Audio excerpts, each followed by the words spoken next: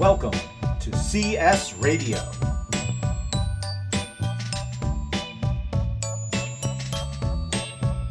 Hey everyone, welcome to episode 49 of CS Radio. I'm J. Michael DeAngelis. And I'm Amy Lynn Kirshner.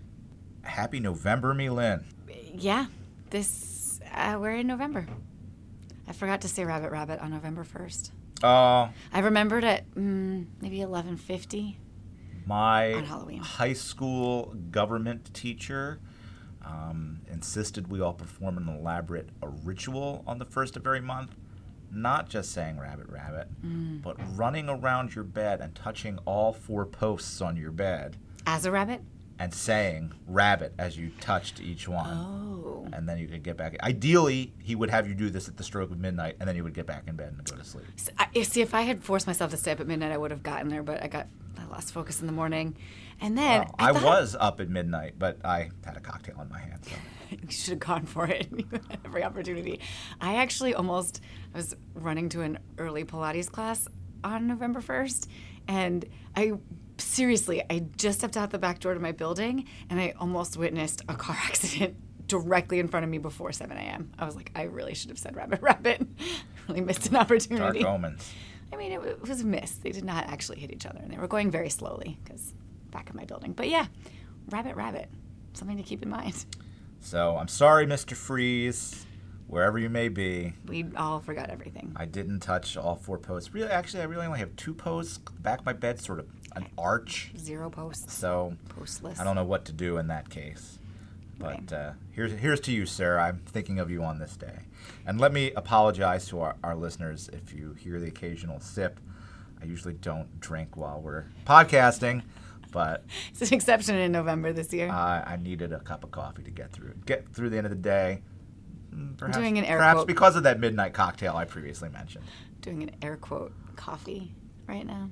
But here's why I'm tired. It's not just that I've been out on the town drinking. Yeah, you've done like something pretty. A madman. I mentioned it as a long shot a couple weeks ago on the podcast, but it came true. I attended the Austin Film Festival Writers Conference last weekend in Austin, Texas, and it was a really great conference. I learned a lot. As I've mentioned on this show before, I have a second career outside of career services as a writer, and so it was really exciting to be at a conference filled with creative writers, specifically playwrights and screenplay writers, and also podcasters. It was a big part of the conference. I bet it's a huge thing. And I have to say, the playwriting people and the screenwriting people, as far as professionals, a little nervous around the podcasting people. Were they like celebrities at the conference, the podcasters, or was it more of a content? So my playwriting contacts were bemoaning the fact that playwrights are giving up or slowing down their play output because they feel it's easier to put together a podcast. And so there's a lot of, and this, CS Radio would not have really fit in at this particular podcasting conference because it was about fiction podcasts, creative fiction podcasts. And so I met a playwright who has had success with some pretty outlandish science fiction plays. And he's like, that's hard to do and that's hard to sell. But in a podcast, it's all in your imagination. I just need actors and special effects. And he's like, and I'm having a great time. Is he finding it's lucrative? Well, that's another question. Because if he's selling plays, is it the same as producing podcasts? So it is not, but he feels his exposure is higher with the podcasts, and that may lead to paying, say, television and movie jobs or a play commission. Because he, like myself, is someone who wrote and produced his own work. And so every time he puts something up, it's not just money coming in, it's money going out.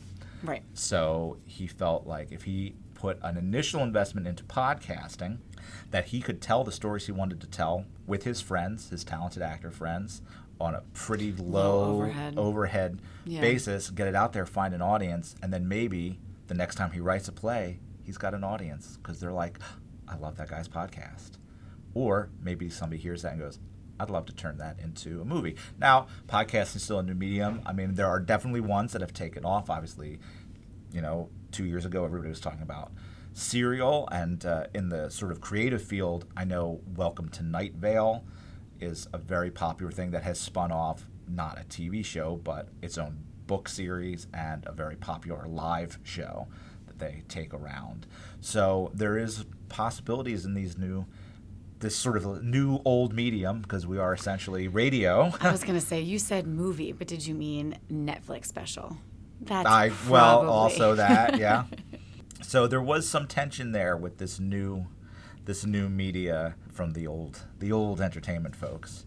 So I'm wondering, what else did you learn? If our listeners are thinking about a career in screenwriting, did you take away any good tips to share with them, or big takeaways overall about the industry in general, where things are going, aside from the podcast angle? Yeah, so, boy, I wish that I could have my writing partner call in right now, because he tackled a lot of the film writing stuff while I went to the theater stuff. Maybe he can be a guest in a future episode. Maybe he could. So the thing about screenwriting that I certainly heard over and over again was it is very difficult to get your script in front of somebody who's going to make it. Film studios, even small studios, even independent producers have pretty strict rules about not reading unsolicited scripts. And that has a lot to do with time, and it has a lot to do with legalities, because if I give you a script and you read it and you say no thank you, and then you go ahead and make a movie that has anything like if the main character wears the same shirt, you open to litigation. Yeah, whether founded or not, there's a fear of that. So people do not read unsolicited scripts. However, the internet is making things a lot easier, and so there's a couple of things that I took away. One, and this certainly is true from the theater perspective, but I heard it in film too. Start doing it yourself. Cameras are easy to come by. Get your friends together. Make your own little movie. If you don't fancy yourself a director, somebody near you does, and probably has the equipment, and what you can do even on an iPad is pretty impressive now. So if you have a story you want to tell, you want to get your writing out there, you want to get it seen, go ahead. It's a noisy wash. The downside of everyone having access to equipment and a platform like YouTube is that there's a lot of noise out there. So there are a lot of people putting stuff out there, but it's out there. And if you can find your audience, even if it gets you to a place where somebody says, well, why should I have a meeting with you? You can say, well, you can check out these movies that I've done on YouTube. So that's something. It is definitely a place to start, and of course it's good practice. People are very high on online writing groups. There are programs offered by the WGA, the Writers Guild of America. There are platforms like Masterclass that allow you to develop scripts on your own time and share them online and get feedback. And I think that's really valuable. So I think my advice to students hasn't changed that much as far as film goes coming from this conference, which is keep working on your craft. If you have a story to tell, put it on paper. If you want to get it out there in the world, find someone to help you and do it yourself, at least to start. That is certainly the case in playwriting, which is a field I already know more about, but learned some really interesting things at the panels. The big publishing houses have definitely ramped up their submission policies, so even they are starting not to take unsolicited plays. And part of the reason for that is perhaps because of the internet or because of popular culture, they were getting too many submissions of people who are like, well, here, I wrote a play, publish it. It had never been done. It had never been read aloud. It had never been done on a stage. It had never been workshopped. And play publishing is not novel publishing. It's not book publishing. Plays are meant to be performed. And so the big publishing houses want to see that a play has had at least one performance. And they were very charitable about it. So we're not saying it has to be on Broadway, and we're not saying it has to even be in a big regional theater. You could have had a high school production of it. But if it got done and it was a success, we want to know about that. Do they want to see it or just know about it? They just want to know about it. They may come to see it. Or I was wondering if they would want a recording or part of it. Well, if it's a musical, they definitely need a recording of the songs. Sure. But They probably want production stills, so photographs of what it looked like, reviews if possible, or testimonials from the people that did it. Because there is a market. Even, there's a huge high school market. So if this is a play that could be done at a high school, and I'm not saying it has to be written for, like, there are plays for high schoolers, sure. But, if it was picked up by. Right. If it's something that could be done by a high school, or it could be done by a college or a community group or a professional theater, obviously that's the dream, because then there's multiple licensing opportunities there. So they want to see that you've at least had it produced at least once, multiple times the better, but that will at least get their attention. Both from the screenwriting perspective and the playwriting perspective, I heard this multiple times, your online presence is so important. Say more about that. Writers should have their own website. Playwrights need to have, so obviously like a resume of works that you have had produced or published. You need to have production stills, credit snippets, news updates, and here was the most interesting thing. The publishing company said they love personal information. And I was just going to ask about this. So is this like, took my dog out for a walk this morning, here's my picture of Fido, or... If you have so obviously they don't want that to be the majority, but like if you have a personal section that maybe links to your social feeds, that they can find you on social media, or you have a little still gallery of your personal life. A publisher friend of mine on the panel said, I was recently looking at a playwright's website and learned that they love jumping out of airplanes. Parajumping. No. Skydiving. Karen for the save. Karen, and I was like, Karen for the save. Skydiving. And she was really super interested in that. So... just like we say in resumes, that interest line can catch someone's interest. Absolutely. Just like it's titled. Now, 2017. Yes. It's a pretty politically charged time. Yes. Do they caution you to completely avoid those topics or to engage? Or obviously it probably matters if the content of your material touches on these things as well, but if there's a post out of nowhere responding to a news event, how is that received? Is that that's not discussed? A good question. That we didn't really get into that, but I would say that falls into general advice about your online presence. Right. I don't think, especially as writers, no one's going to dissuade you from having an opinion. Sure. I mean, they want to see that you have well-formed opinions. Don't be an asshole. If you're getting into fights with people, that's probably speaking to your personality. That's a great distinction. But if you have a point of view and you can express that point of view, well, that's great as a writer. I think they would look at your online presence just to see who you are and if there's someone that you want to work with. And it's definitely the same in Hollywood. I cannot tell you, when I was at the film festival or at a film panel, how much of it really seemed like I was in a movie. Everybody air kissing and, really? Just a sort of sense of perhaps not genuine affection for each other. But everyone is so interested in meeting you, and they want to know what you're up to, and they want to know what you're doing, and they want to know if they like you. So I will say this honestly, I didn't meet anyone who wasn't super nice. I had some really, really great conversations with film and theater people, for sure. And it was really cool to meet people who I would say have a real level of success, like are running TV shows or have created TV shows, and were absolutely, completely down-to-earth people. The personal observation that I shared with my publisher, and she was like totally agreed, in the film world, and I'm thinking the theater world too, there's a level, there's the people down at the bottom who really want to get started and have this earnestness and eagerness, and then there's like this middle of the road pack where you're right on the edge, or you're just trying so desperately to get seen, and that's where a lot of the air kissing happens. But then you land the job, and then like everybody's back to normal, and they're just like people you'd want to go hang out with. And I went to some really interesting panels about TV writing, and a lot of TV writing is done, as they say, by committee. There's a writer's room. So even though my name might be on the teleplay, maybe 8 to 12 people in the writer's room have helped me hash that out.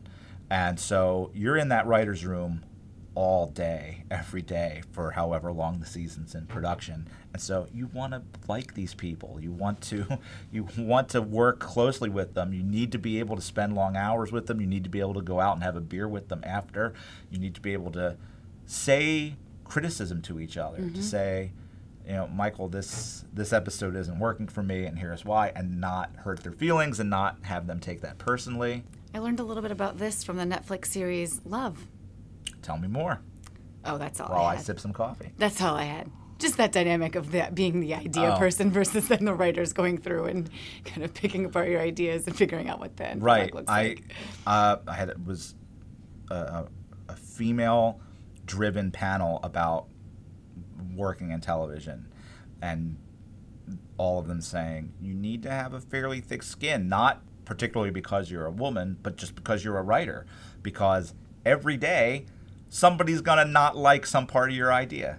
Like, it's just the way it is, and you every day are not gonna like somebody else's idea. So you have to remember that, and remember that you're not trying to hurt anybody's It's not feelings. personal.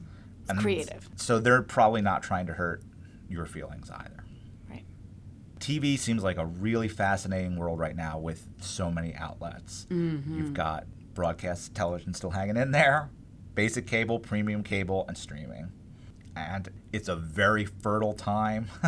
They are buying things left and right. It's sort of a second golden age for sure. And it just seems like such an interesting time to be a writer for television, because everything gets so niche, and there's so many original series on every platform. Right. There's a lot of opportunity out there for people to have their stories told. Yeah, as a viewer, I caught up on This Is Us last night, and it almost felt like an accomplishment. I was like, okay, I'm caught up there. But there's all these other things now, and it doesn't matter the season. There's always new stuff coming up and things ending, and it can feel like a checklist kind of thing to try to consume. I went to a talk with one of my favorite writers, Mark Frost, co-creator of my favorite TV show of all time, Twin Peaks.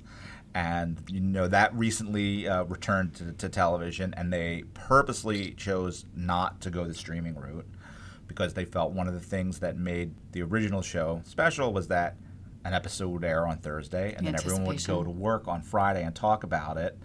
And yes, and it's a mystery show, and there's a lot to digest and unpack, and having a week between episodes to think about it, which now some people view as a frustration. I know you were just mentioning a show you like is coming back, but it's coming back on television, and you'd rather just binge it all. It's true.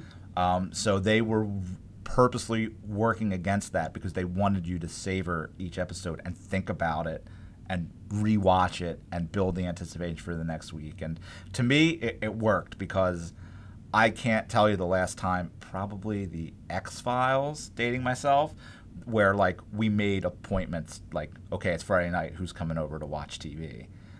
When was the last time I did that? And then this show came back, and Sunday nights there were 3 to 5 people in my house. Yeah, having a serialization. If you were mentioning my reference to Peaky Blinders, it was more that we had to wait longer because we don't get BBC, so it's a later release date is the frustration. I can assure you that we watch and we rewatch the Tom Hardy scenes in Peaky Blinders. There's some great acting happening. It's a really good show. But yeah, having that anticipation of waiting, but then having a ritual of it, it's Sunday night. We get to watch Game of Thrones, or we get to watch Downton Abbey. Here, there's something to it. And you're right, it is kind of like a community around getting to watch it and talk about it, which is fun. And with the streaming, that can get lost because it's did you binge? I just finished American Vandal. Yes, that was great. Done. And then I almost even forget some of those series that I've watched. I was like, oh yeah, just watched Big Mouth. That was gone in a flash. But all really interesting. I guess I'll make one final plug, a piece of advice for students looking to become writers. And in this case, it's easier as a playwright. Join a professional association. I was going to ask about that. The Writers Guild is a union, and so you have to get a union job. You have to sell a screenplay or get hired on a TV show to join the Writers Guild. But I would say seek out online communities or join an in-person writing screenwriters group to not only share your work but learn about what's happening in the industry. That is so important to know what's going on in your industry, to know what's going on with the union. I mean, frankly, the Writers Guild, it seems like every other year, is on the verge of a strike. You kind of have to know that, and you have to kind of know why. Know what you're getting into. Know what is blowing in the wind, you know? My friend sold a screenplay, and then things seemed kind of to stall on it, and it's a female-driven action movie, and then Wonder Woman opened to $1 jillion, and suddenly that's being fast-tracked, you know? So you know what trends are happening. Ideas blow around the wind, and very unconsciously people pick up on it, and so suddenly you can have 5 Robin Hood movies in development. So you kind of have to read Variety, you have to read Hollywood Reporter, and you have to on the stage side read Playbill, and just like know what's going on in your field.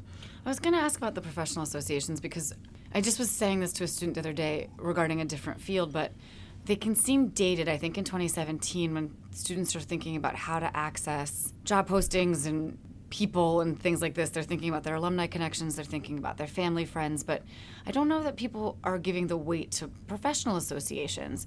And sure, often there's a fee, but often there's a discount for students. Yes, so if you are a playwright or you are interested in playwriting and you're a student, you have no reason not to join the Dramatists Guild of America. You get 50% off the membership rate. So I think if you join at the basic level, I think it would be $25 for a year.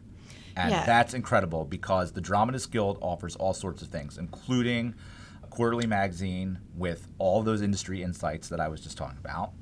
They have legal assistance, so if you do write something and somebody wants to produce it or wants to publish it, they will review your contract for free. If you are going into collaboration with a director or another writer or a lyricist, they will help you write those contracts. That's an amazing thing. You don't have to go get your own lawyer. And they have the Dramatists Guild Resource Directory, which is a listing of of the majority of the theaters in America, and contact information. Do they also put on events? Are there regional events associated? There are events. There are regional events. There are classes online and in person, both in New York and regionally. I know the Philadelphia Dramatists Guild. There are regional reps. Jackie Goldfinger is the one in Philadelphia. She's a professor here at Penn. These face-to-face meetings, it was a different industry, but I was attending a professional association meeting. I was there as a career professional, not as a member, and it was fascinating seeing some kind of, I think even underclassmen feeling, I'm sure, totally out of their league with all these kind of higher level people in the field, but interfacing with them directly, personally, talking about their academic interests and having the person on the other end say, here is my card, send me your resume. It feels a little dated, I know. Even when I suggest it to students, I feel my gray hairs. Just, feel, a professional association, that seems so stodgy, but so valuable. And I committed a cardinal sin, and I thought about it on the airplane. I didn't bring either my career services business cards or my writer business cards, and I was like, who's got a business card? We do career fairs, and these recruiters never have their business cards. They don't anymore. You know what? Everybody. Every single person I met said, can I have your card? Next time. Every single person. Next time. So I was like, they're sitting on my desk. So again, just a quick one last thing when we're talking about professional associations. Again, for playwrights in particular, the New Play Exchange is a fantastic thing. You can put your plays up to be read, and this serves a double purpose. You can get feedback from fellow playwrights, but it is up there for producers to see. I saw a play last night here in Philadelphia at a major theater. That play came off the New Play Exchange. So it's opportunities. That's how things happen. So if you feel like it's impossible to get somebody to see my play, put it up online. And particularly if you go through New Play Exchange, as opposed to putting things up on your personal website, which is what I did for years, you can worry a little less about copyright problems and things like that, because New Play Exchange is acting as an agent in that sense. So, like you said, write it, put it out there. If you build it, they will come. Somebody will come. Go Astros. It was very exciting and interesting. being in Texas with a bunch sure. of people from Hollywood watching the the Houston Astros and the Los Angeles Dodgers duke it out. Some pretty exciting nights in the hotel bar. Especially with everything that Houston has gone through this year. It's a big year. Go Astros. Go Astros. So I think that's what I have to say about my trip. I want to thank CS Radio for supporting me, letting me go out there and learn more about the industry and to find out the exciting things that are happening in the podcast world. I guess that's the other thing. Go out there and make your podcast, kids. And the next episode of CS Radio will be completely fiction. No, Just kidding. that'd be amazing. Well, I guess we'll see you all next time for, can you believe it, episode 50. We're going to have to do so. I feel like we should do an all-fiction episode for our 50th. We need to do something special. Stay tuned. All right. Well, you know what, Milan? Write it, Oh. and I'll come. Perfect. See you next time, everybody.